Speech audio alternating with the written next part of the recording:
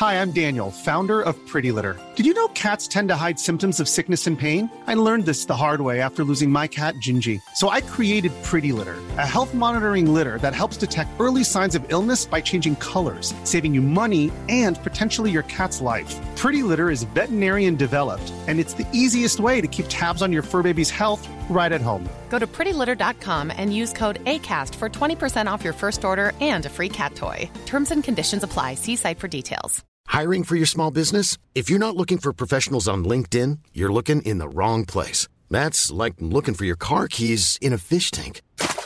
LinkedIn helps you hire professionals you can't find anywhere else, even those who aren't actively searching for a new job but might be open to the perfect role. In a given month, over 70% of LinkedIn users don't even visit other leading job sites. So start looking in the right place. With LinkedIn, you can hire professionals like a professional. Post your free job on linkedin.com/people today.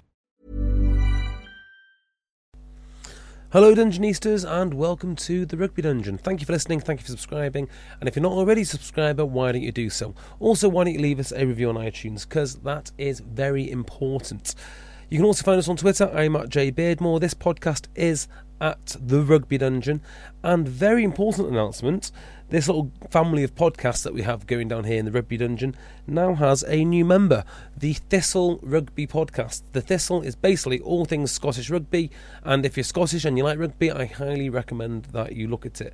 I will probably put that on this feed, so when you download it, you'll see the Thistle Rugby Podcast some point this week, so you can have a little listen without having to go onto iTunes and find it. However, if you do want to go onto iTunes and find it, that will be up on iTunes probably by Friday, but it's already available from the Acast app. And of course, if that's not enough for you, there's also the Egg Chasers Rugby Podcast, which comes out every Monday with me, Phil and Tim. Quick word to our sponsors. Obviously, Cornerstone, the supplier of superb razors, German engineered, with your own hand engraved shaft. They send you razors directly to your door. No need to worry about it. Better than Wilkinson sword, better than Gillette, and for as little as £4 a month, you can have precision engineered German razors directly to your door. Go on to their website, cornerstone/egg chasers, or use the offer code EGG10 at checkout.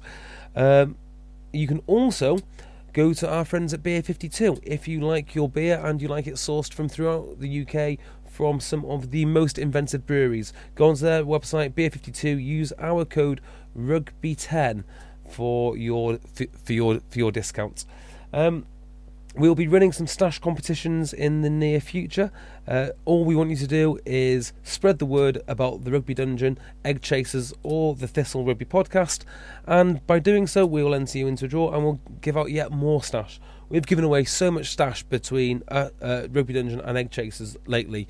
It's quite staggering actually. So get onto that, spread the word of the podcast, and just tweet me and show me how you've done it, or go onto the Facebook page and tell me how you've done it there. Anyway, today's guest is Grayson Hart. Grayson plays he's from New Zealand, he plays at Glasgow, he's played for Scotland, and he previously played at Edinburgh. So very, very interesting character and very thoughtful character. He's not at all what you would expect. He's got his own podcast, Warrior Mentality, which he does with Adam Ash, and you can also find him on Twitter. He gives you details of that and loads more during our conversation. Very, very deep thinking guy. I think you're going to enjoy this. So, without waiting any longer, here is my interview with Grayson Hart. How are you, Grayson? I'm bloody good, mate. It's awesome to be on the show with you, JB. Thank you for having me. Thank you for coming on. Just as we got talking then, you said you're at a hotel. Where are you?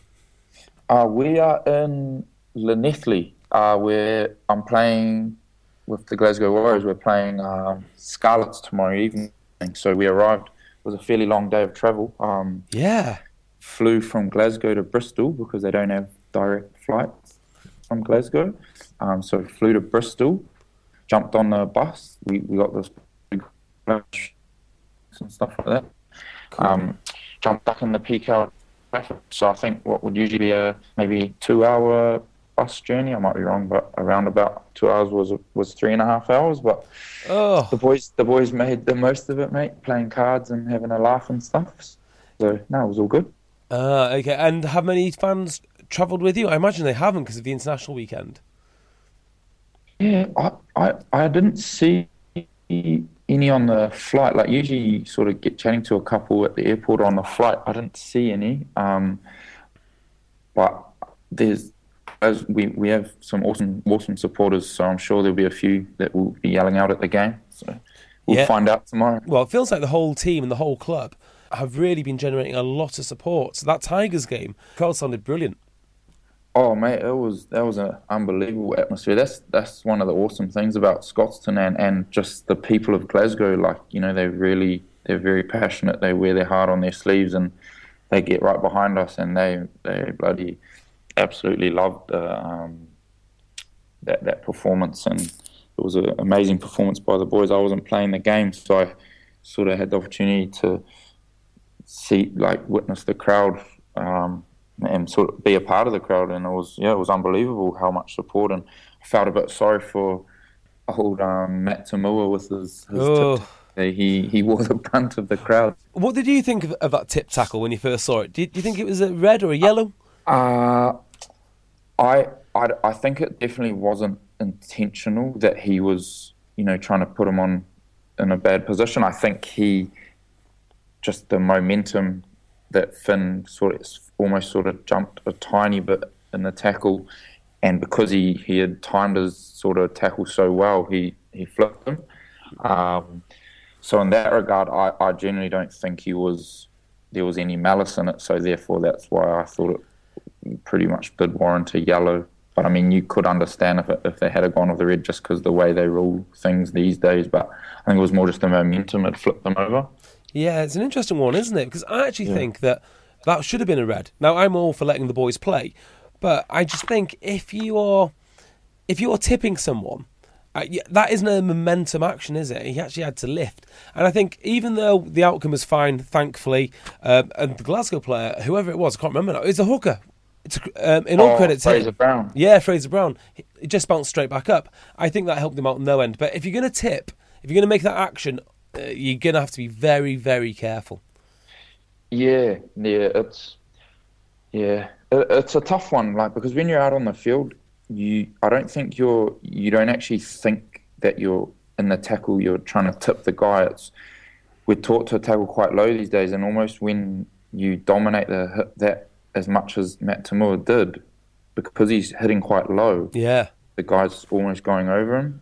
Whereas you might not always expect to sort of time it that well, and the player's momentum won't go right over you. You'll sort of go through him a bit more. So I don't know. I'm just probably more like, as a fellow player, like you want safety in that, of course, but I can sort of see it from both sides. You know what I mean? Yeah, absolutely. Well, do you think the issue with tackling and the application of the law, it's making tackling very technical now? Because if you look at someone like, I'll give you an example, Dan Lydiot, and now you watch him tackle, and he basically tries to tackle his shoelaces. But so often, because he's so low, you can't get the arms wrapped. And I think the danger is, like, you get going for these chop tackles. Well, that's gone. You can't tackle anywhere above the shoulders, obviously. And now, so you've basically got this very small window. And if you get it wrong, the consequences to your team, it can be so severe. Yeah, that's just been something I think it's within the last sort of 2 years they've really clamped down on that chop tackle, that really low chop tackle. Like I grew up calling it a grass cut. Yeah. Because I really enjoyed watching American football, and I played a lot of the Madden on PlayStation with my older brother. Yeah. And we called it the grass cut because that's what they call it. And I genuinely grew up tackling like that because growing up in Auckland, I was a little white guy, and the majority of the time I was playing against these massive island boys. Yeah. And some of these boys, when we were like 12, they were like the size of men, you know. So I got my inspiration from the Madden football, the NFL, and I would just dive in at the ankles. And you know, back then when you were chopping that low, like they weren't looking for any use of the arms. That the only sort of look at shoulder charges were, you know, the up top ones. So I got away my whole young career, like in school and stuff, just diving at guys' ankles.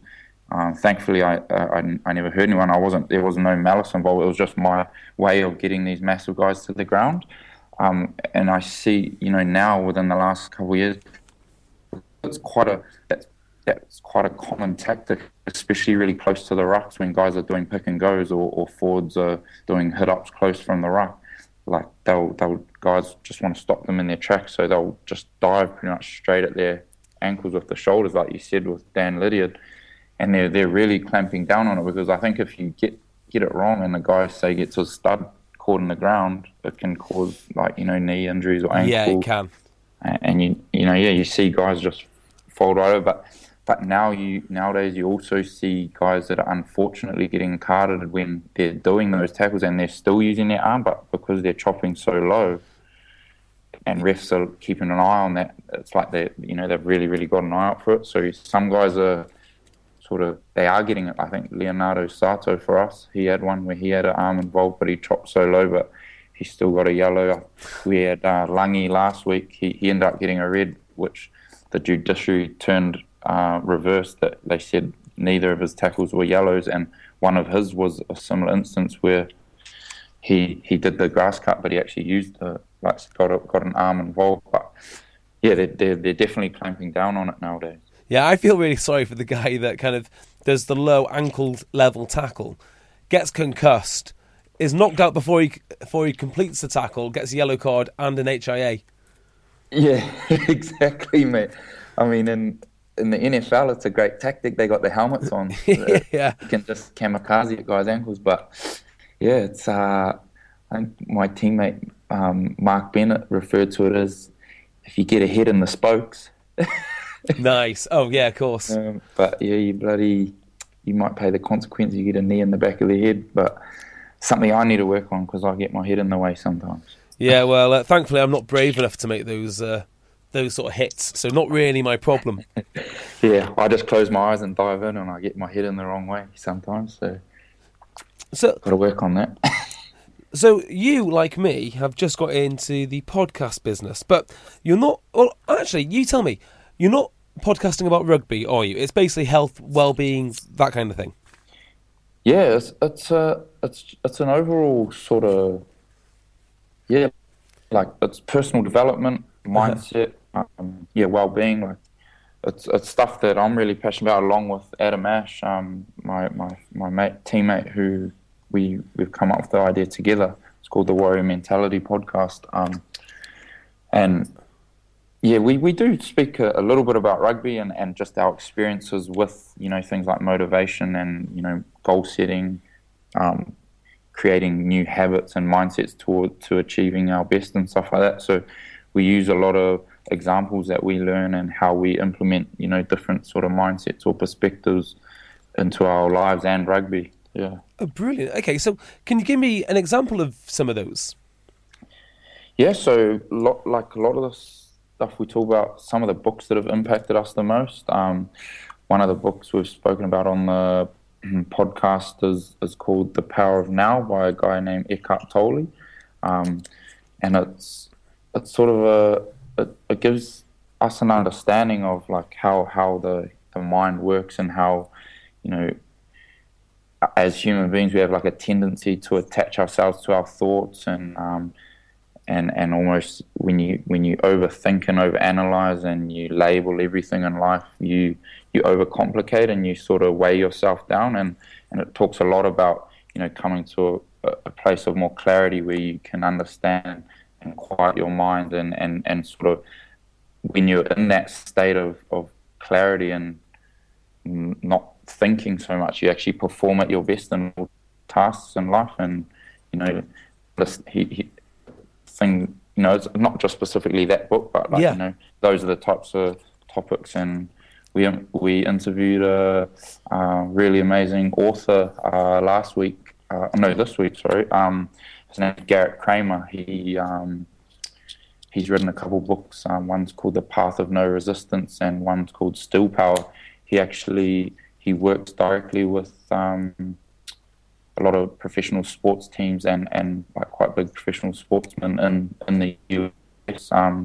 He works with a lot of like the ice hockey, the NHL players and stuff. And he was a really, really amazing guy. And we spoke a lot about his sort of perspective and insights, and they're things that Ashy and I have put into practice into our life, and we've seen sort of great benefits in our just mindsets and perspectives, and just helps you take things in your stride a lot more, to not take things personally, and gives you sort of an understanding of like how the human ego works, and how we can just take things personally, and it's not always the case. There is actually another way of looking at things.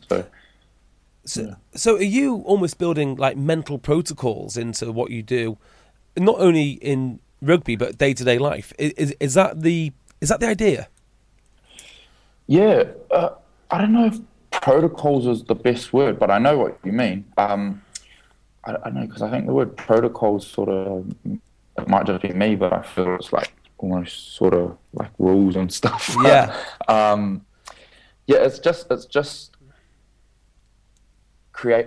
offering a different view on things than what the majority of us have sort of brought up to understand. You know what I mean? Like, okay. Some of these things you don't learn in school.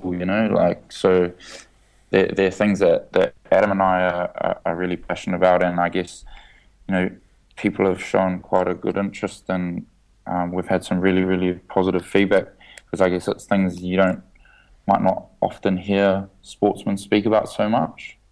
Go on. I guess, well, in my experiences, a lot of the discussions in the rugby environment, we sort of, there's a lot of banter, like a lot of laughs and stuff like that, and there's not often time for speaking about the more sort of meaningful things away from rugby, and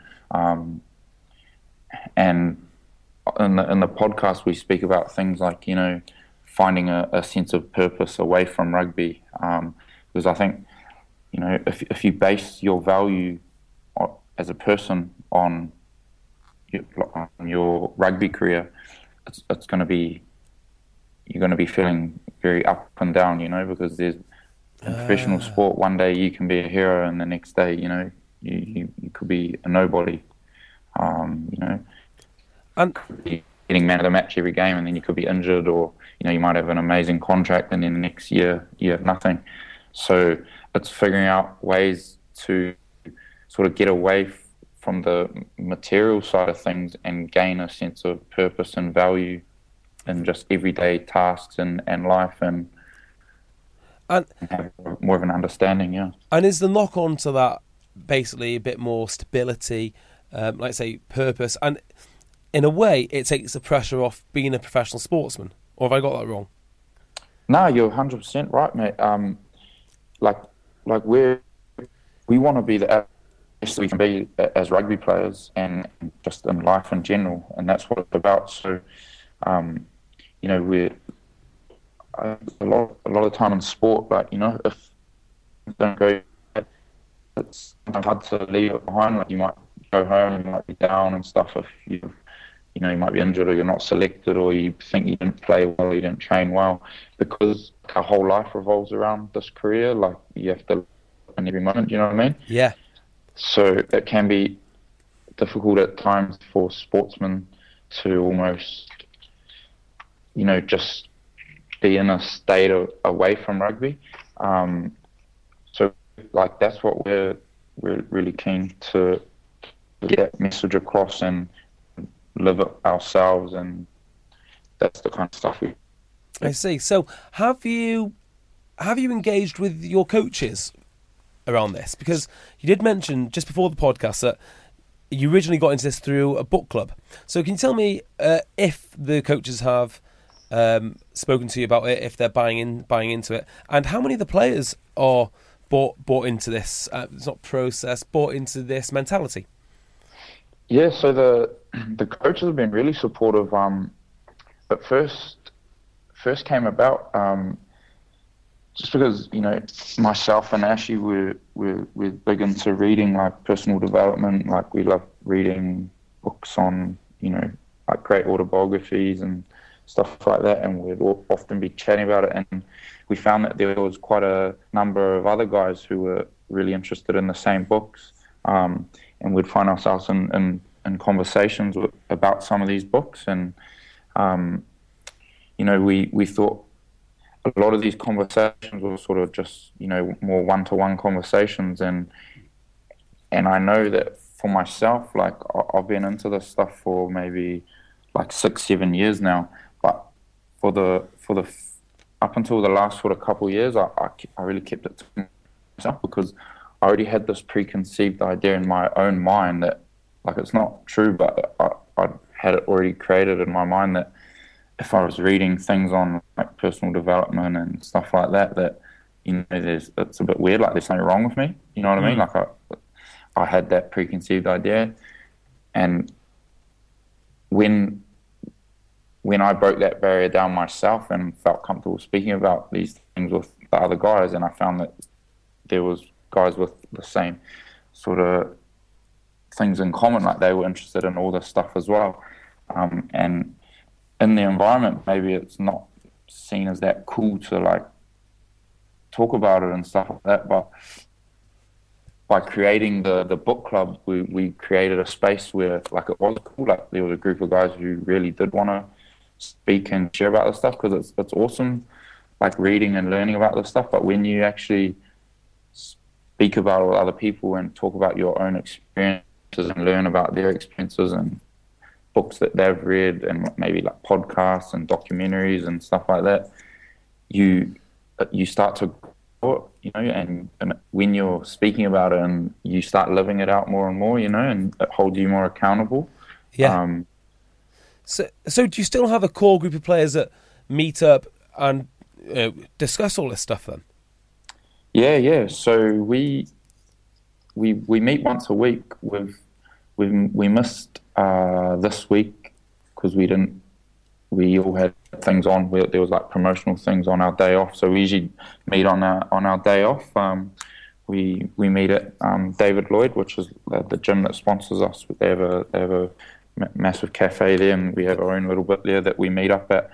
And yeah, we've been getting there's been like 10 to 12 guys show up every week. And really? Yeah, it's like we've been blown away. Like when Ashley and I started the group, to be honest, we were a little bit like kind of worried, because dudes would probably sort of be like, oh, what the hell, like book club, like might not think it's that cool, but like there has been a few dudes like that sort of think that we're sort of not that cool, but like we know how meaningful it is to us, and we're surprised, like had a good 10-12 dudes, and each week sort of new guys come along, and so we've been blown away by how many dudes have attended and like how meaningful the input of guys has been. And there's been guys who we wouldn't have expected to rock up, and they've had some of the more meaningful input. And part of the reason why we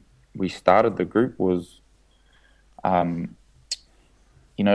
think back on my days when I was 21, when I was at the Blues, and I was going through like in my own life like some quite difficult times, and I really like I struggled to communicate. Yeah. And there was like sports psychologists involved with the club, and time being that a great understanding of all these things, I felt I struggled to communicate and talk to people about it. And part of the reason why we came out of the group was I know that if back in that time, if my peers were sort of speaking about these things and had a group, and like I could hear from older players their experiences and learn from them, then I feel it would have impacted me greatly, because because I was young and impressionable, and I thought if you see a psychologist, then you're a bit of a head case. That's what I thought at the time, Yeah. But to hear things from your own peers, I think is quite powerful. Yeah, I imagine it's quite revealing, knowing the stories of others and then pointing out the similarities. Yeah, it's amazing. Like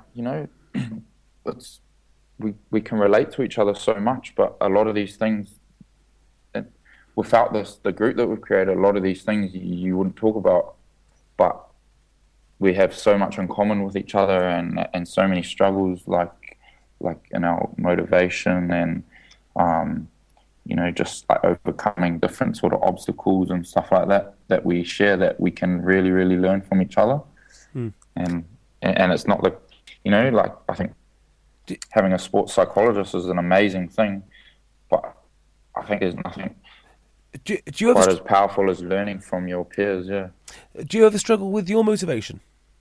Yeah, there's times where I struggle with my motivation. Yeah, but I think having this more understanding of how the mind works now, it's a lot easier to move through it and come to a more positive place. I think in the past I was really, really bad. Like if things weren't going my way, I'd just get down on myself, or I'd think, like the coaches don't like me, and I'd create almost like that sort of victim mentality in my head, and you make up the story as to why things aren't going your way, and you buy into it, Yeah. Whereas now that I have a better understanding of how the mind works, things like that are still going to come up, but it's up to us to work through them and understand that that's not the reality. That's something that you're sort of that ego in your head is trying to make up a story as to why you're not achieving the outward things, or you know what I mean? Yeah. And I'm assuming that story doesn't often involve self-accountability.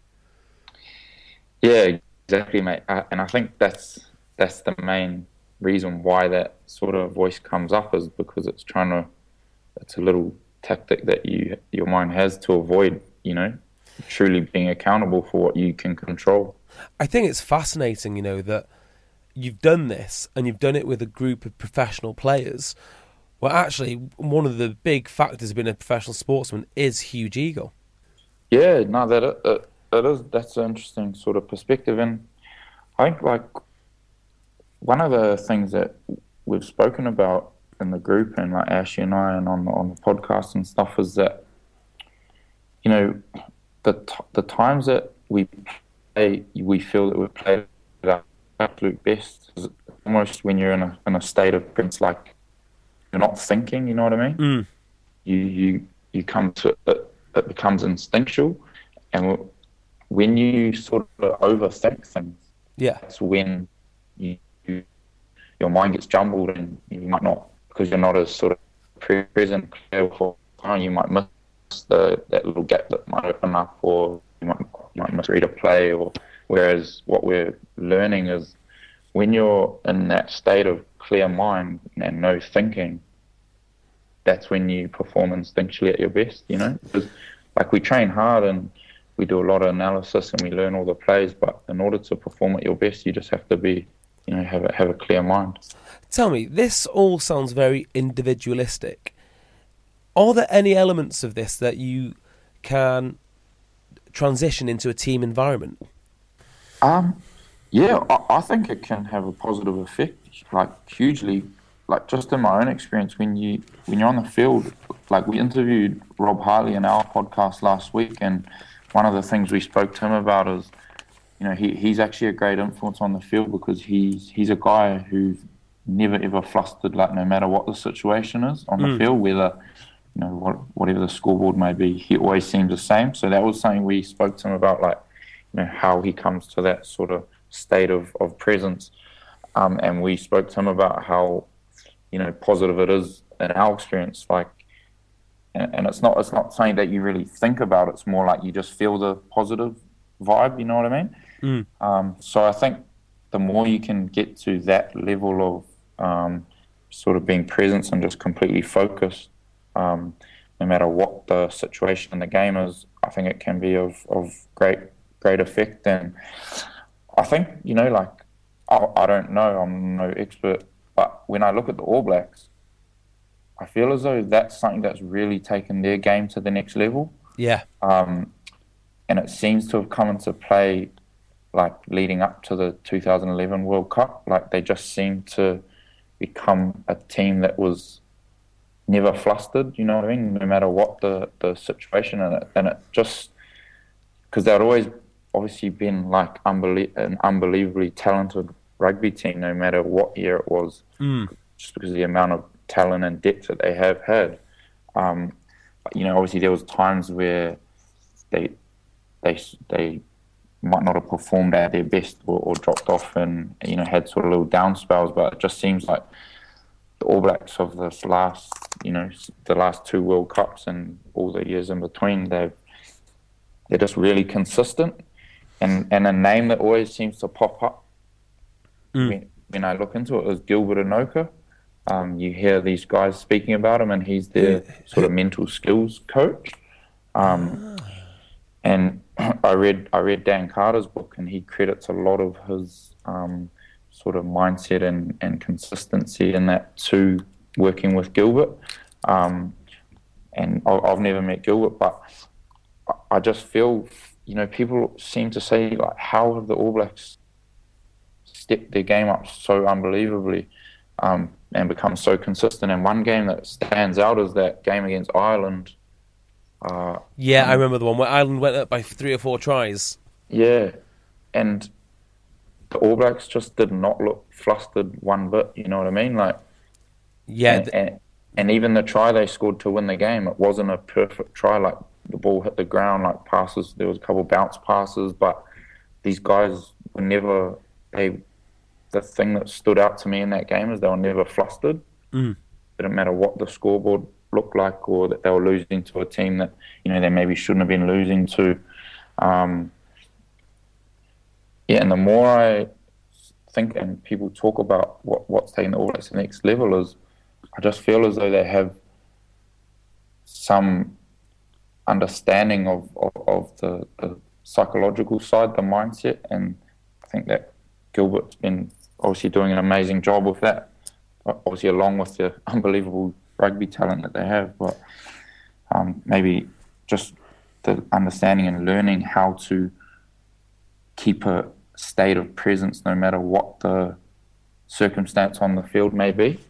That's really interesting you mention that, because I've been thinking about the All Blacks recently, because everyone talks about their leadership and their culture, and I'm not, if you listen to any of my other podcasts, you'll find out I'm not a big fan of all this culture chat, but there is one area which I think is very important, and it's the on-field leadership. I was at a Heineken Cup game the other week, and I got the pleasure of sitting close enough to the coaches.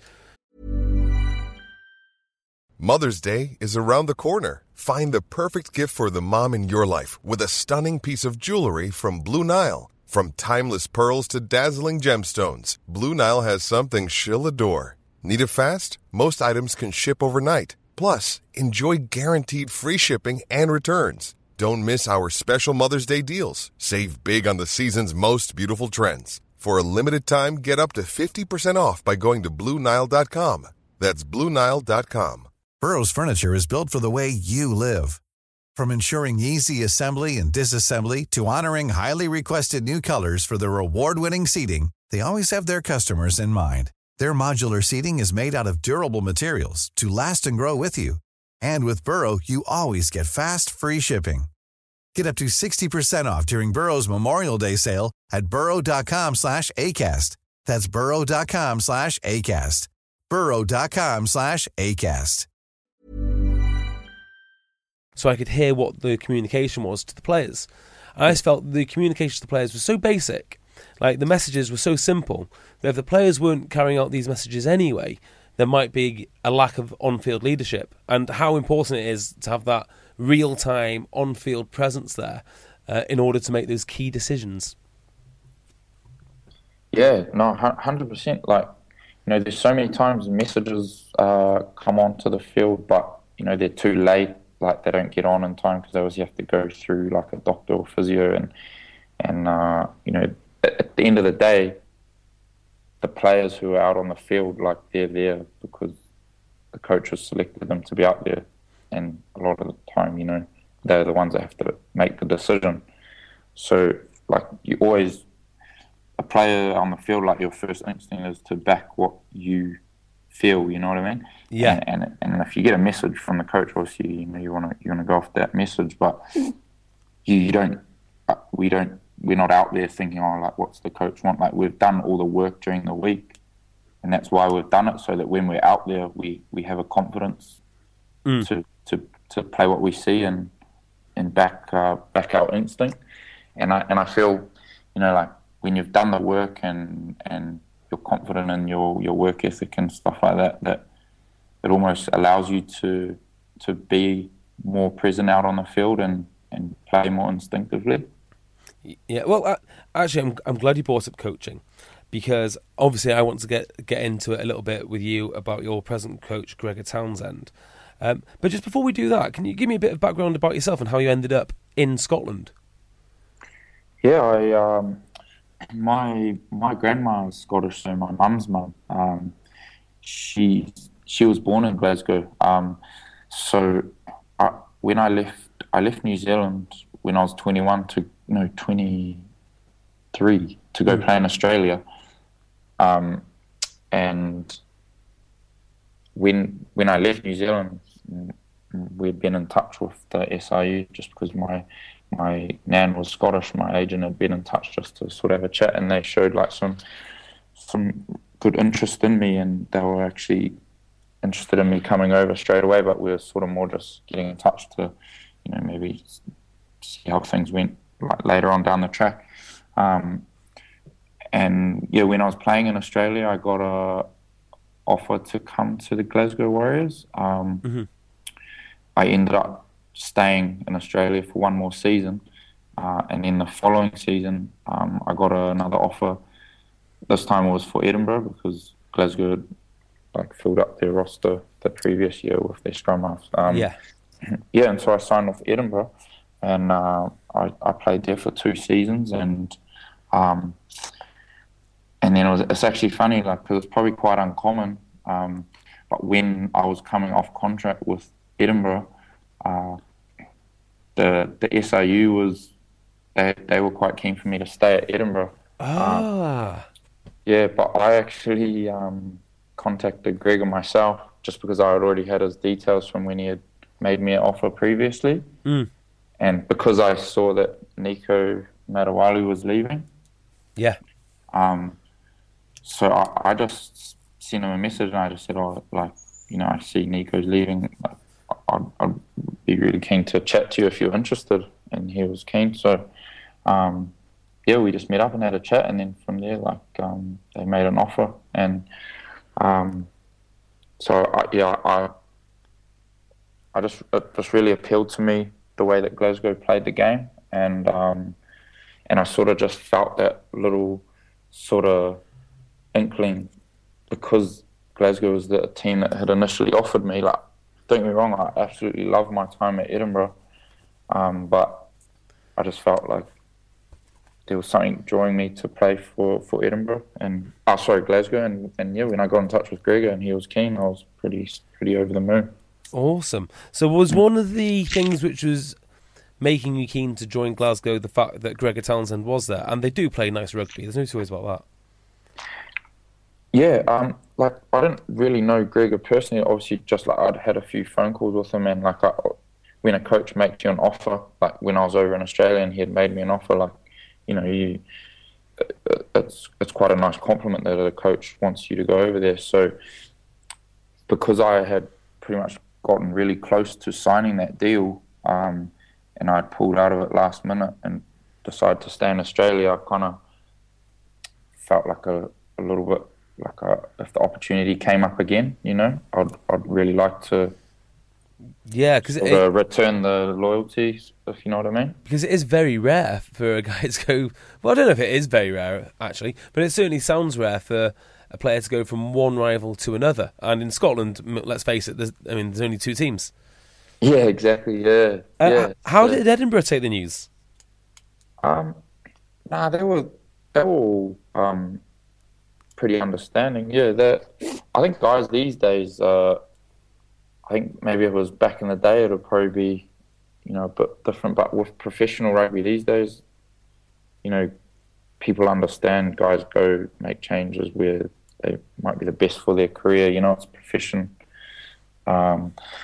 So now the guys were all really understanding. Like obviously there was like a little bit of banter here and there, but at the same time, guys were understanding. I think like I was, although I hugely greatly respect Alan Solomon's. Like I learned so much in terms of my rugby from him, but there was times where I sort of was a bit frustrated with the way we played when I was there, and it was something that I wasn't used to coming from the Southern Hemisphere. So I think it was sort of guys that understood that I was keen to go play a different style of rugby. That makes a lot of sense. Yeah. And it's interesting you say that.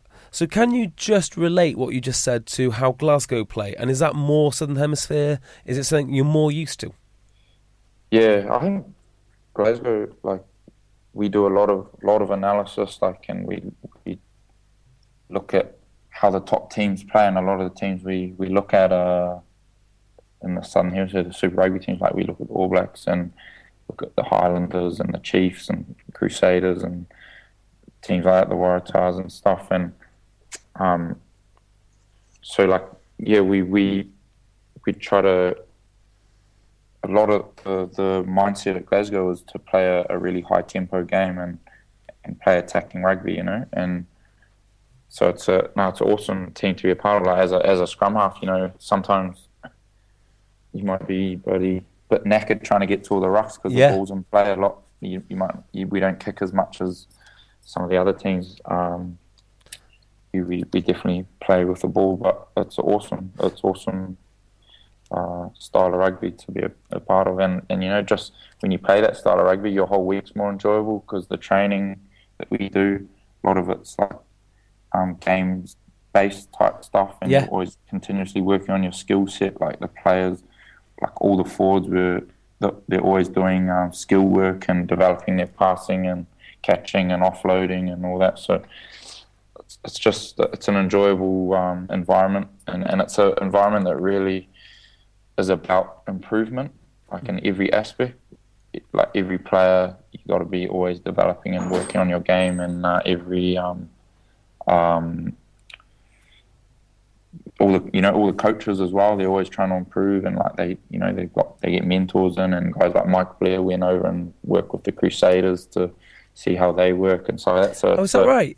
Yeah, it's a very really forward thinking club. Oh, cool. So just give me some from a tactical point of view, some information about how you achieve a fast tempo game for our rugby nerds out there. Yeah, so we have a huge emphasis on the ruck, on clean out, like firing past the ball and creating quick ball. The ball carrier when he's in the tackle, like we work with Dan McFarlane a lot on our breakdown work and call it groundwork, like the guy who's getting tackled, what you can do to create the quick ball.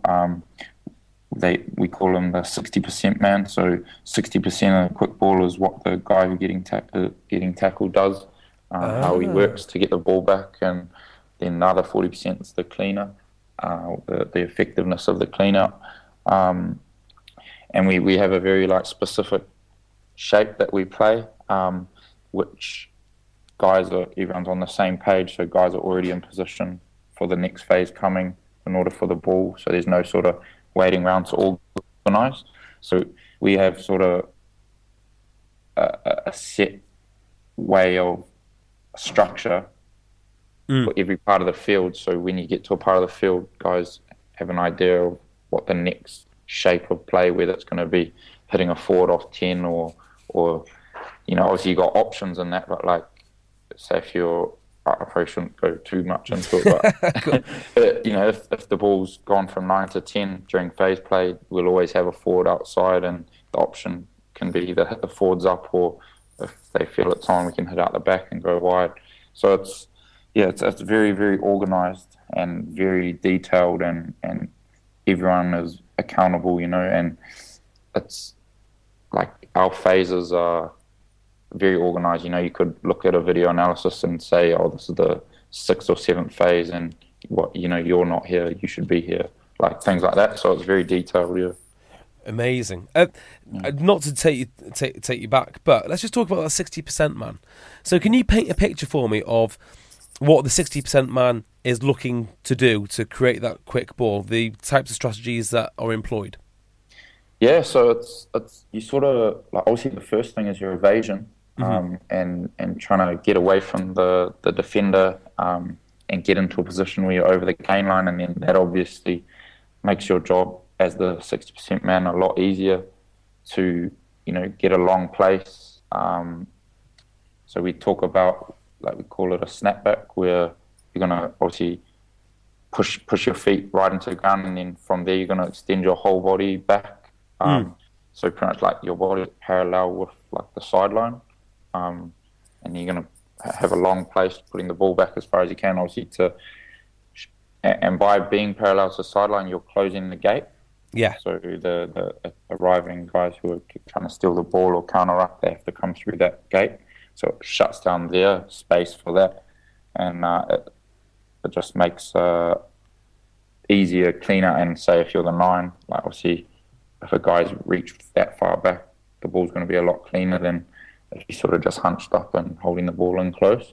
So it just stops the 9 having to dig for the ball. And we talk about different tactics, like, you're not always going to get over the gain line, so it's picking the way in which you're going to play the ball back. There's the squeeze ball, so if you fall on your chest, then you might have guys on top of you, and you can't actually place the ball back. You got to push the ball back through your legs. Yeah. So we actually practice all those different positions, like, and the best way in order to actually get the ball back in the tidiest and quickest way possible. We work on them in training, so we sort of emulate the different scenarios. Awesome. Okay, so obviously there's a very specialised attack in Glasgow. Yeah. I have a theory that you can't beat the All Blacks with defence because they're too good. They're going to outscore you. I do think when the All Blacks finally fall, they're going to fall because someone is going to outscore them. So you can't stop them from scoring, but maybe you can score more. So the point I'm trying to get at here is that I think Gregor Townsend could well be the man for the Lions. Now, I'm not saying he is or he isn't, but could you put forward a good argument for him to be the attack coach for this forthcoming Lions tour? Oh yeah, 100%. Like, I think he's one of the most sort of forward-thinking and detailed coaches that I've come across. Like, obviously that's my limited experience. I've not obviously been around like all of the coaches in the world, but like he's extremely forward-thinking and detailed, and he really encourages like good attacking rugby, but smart attacking, not reckless. You know what I mean? Yeah. And he's very good at analysing opposition, and like we have a playbook, but there's no 2 weeks that the playbook's the same. It's Is that always, right? Yeah, it's always catered to the exact opposition, and we analyse how they defend and what we can do to exploit them. So, in my experience, like, yeah, I have no doubt that he will like go on to do very, very great things. Yeah. That's really interesting that you talk about the playbook being different every week, because I think there's an attitude now that too many playbooks make stupid players, and I could not disagree more. I think analysis is absolutely critical. So when do you get issued with your playbooks? When do you start the installation process for the next game? We usually do the analysis for the game that we just finished on the Monday, and then even on the Monday you start looking at the team coming as well that you're playing against. But I mean, guys like the assistant coaches, and even like they get guys, injured players and stuff, they're analysing opposition teams like a week or a couple of weeks before the game. So yeah, like someone like Mike Blair, he might be already analysing. Say we've got Scarlets this week, he might already be analysing the following week's opposition in terms of what we can do for our attack to exploit them and stuff. We usually get the playbook on Tuesday. Yep. And that's sort of like a rough, like a bigger copy. And then as the week goes on, and we sort of run through them and get a feel of the different moves in that, and what guys are sort of comfortable with and are executing really well, then they'll sort of come towards the end of the week with a more simplified playbook. Really? Yeah. Okay, so there's two games that I'm really interested in. Yeah. And I know you can't tell me too much, but whatever you can be most appreciated. The first game is that matchup against Connacht at the start of the season. Now, it felt to me like you boys were settling a score. What was the build-up and what was the preparation before that game? Let me think. That was a few games back now. Yeah.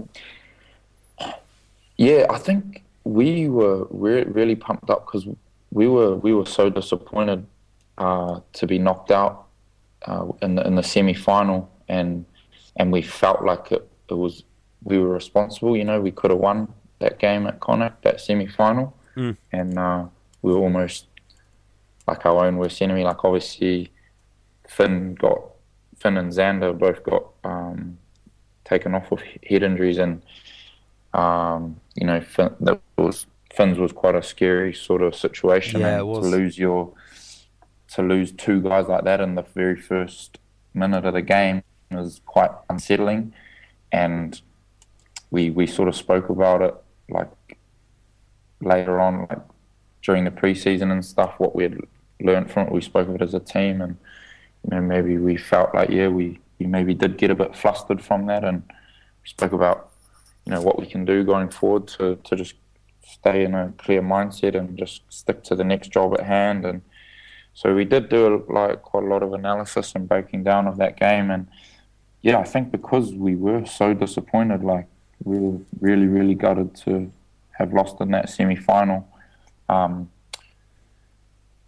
We were keen to go back there and make up for it. Like obviously it's only the first game of the round, but at the same time we game of the season. Sorry, but at the same time we wanted to kick off our season with positive momentum, and to come back from that, because it sort of leaves you with a bit of, I guess, unfinished business when you get knocked out in a game like that, where you could have won the game. Like it's a bit different.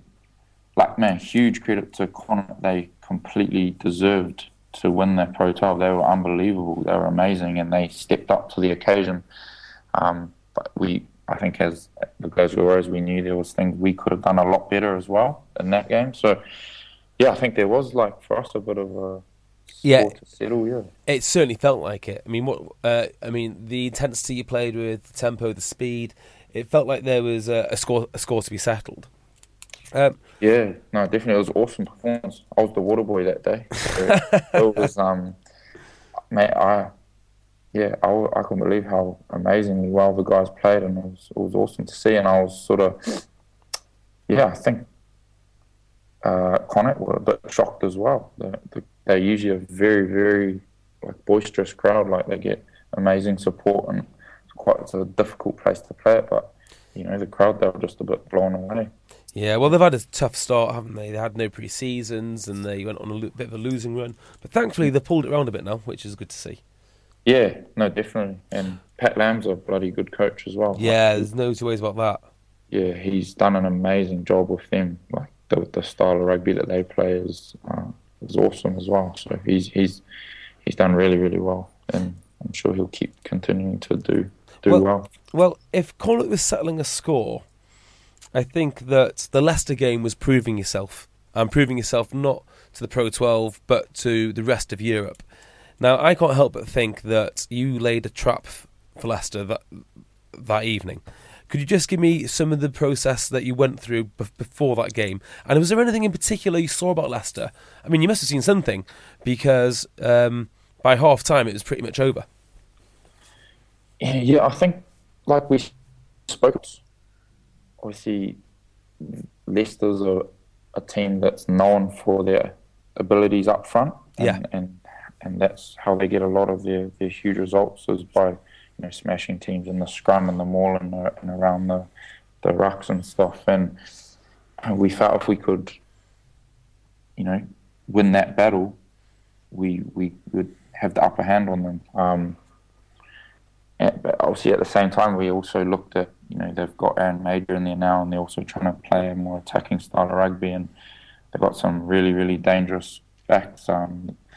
Talusa Viainu and Peter Beetham have been in unbelievable form, so they did a lot of analysis on those guys. So I think, the amount of analysis that the coaches did and feedback to the team left the guys in a great position to shut down those threats. But man, the job that the forward pack did that day was unbelievable. There's not many times you'd see Leicester's forward pack going backwards in a scrum or getting smashed in a maul, and when that's your key strength as a team and it's not going your way, that's quite an unsettling sort of thing.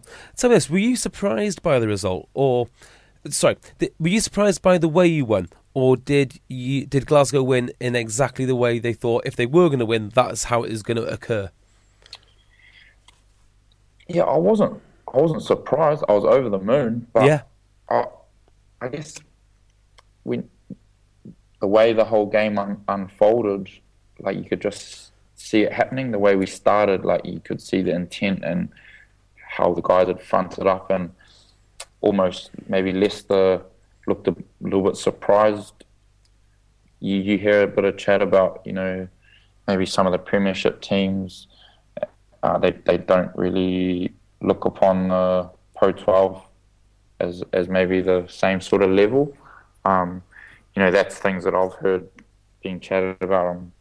I've not been around the Northern Hemisphere too long, so I don't know the background of it all, but I've heard those sort of things come up, and you hear about the English Premiership is known for the set piece and the scrummaging and mauling, and they don't respect the Pro 12 teams in that regard. So maybe they were a bit shocked as to the battle that they had confronted up front. I mean, I just wonder, did you win in the way you thought you would win? Did you know they were going to be weaker on the rucks? Did you know that they were going to capitulate when they threw the ball out wide? Those sort of things, or did it just? I mean, I guess it just unfolds. Yeah, it just unfolded. But I mean, to be honest with you, I don't think we would have expected to put that many to beat them that convincingly. But man, it's huge credit to the boys that the result. Yeah, I bet you can't wait for the return game. Yeah, it's going to be a bloody tough. They'll be up for that one for sure, mate. Yeah. Well, things are about to change in Glasgow very soon. Greg is going to Scotland, and you are getting Dave Rennie, who might be one of the few coaches in the world with a reputation strong enough to mitigate the loss of Gregor Townsend. Do you know anything about Dave Rennie? Have you ever spoke to him, and what do you expect? Yeah, I was coached by Dave Rennie for the New Zealand under-20s. That was in 2008, so seems like just bloody yesterday, but shows how old I'm getting now. But yeah, he was my coach, and we won the under-20s in Wales, so that was Is that amazing. When he scored a try against Ireland? Yeah, I got a try. I think it was my old mate Sean Maitland actually hooked me up with that try. Oh, really? Yeah, he made a break down the sideline and whipped it in field. I think he put a grubber through for me, actually, yeah. So, that was unbelievable times, and we had an amazing team. So that was my only experience with Dave Rennie. And it was a fair while back, but he's another guy who I look at as a really, really forward-thinking coach, very ahead of the game, and I was really, really surprised to that Glasgow, that we had signed him. I was just surprised in general that he was looking to come over to the Northern Hemisphere, because, I mean, obviously, I guess looking like Steve Hansen re-signed with the All Blacks, but I genuinely think he's a definite future All Black coach. So it's a huge a massive signing for the Warriors. Yeah. Oh, it's huge. It's a real statement of intent. I mean, I'm surprised that he's taking another club job. I thought his next role for certain would be an international role.